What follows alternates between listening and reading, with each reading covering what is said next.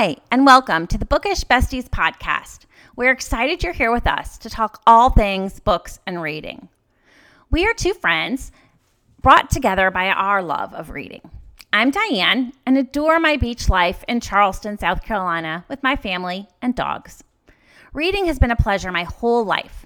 I read to travel when I cannot leave home, to escape when life gets to be too much, to learn even when I'm not in school anymore, and to make new friends on the pages of stories and by talking to those who share my passion. And I'm Mary, a northerner living in the frozen tundra of Madison, Wisconsin.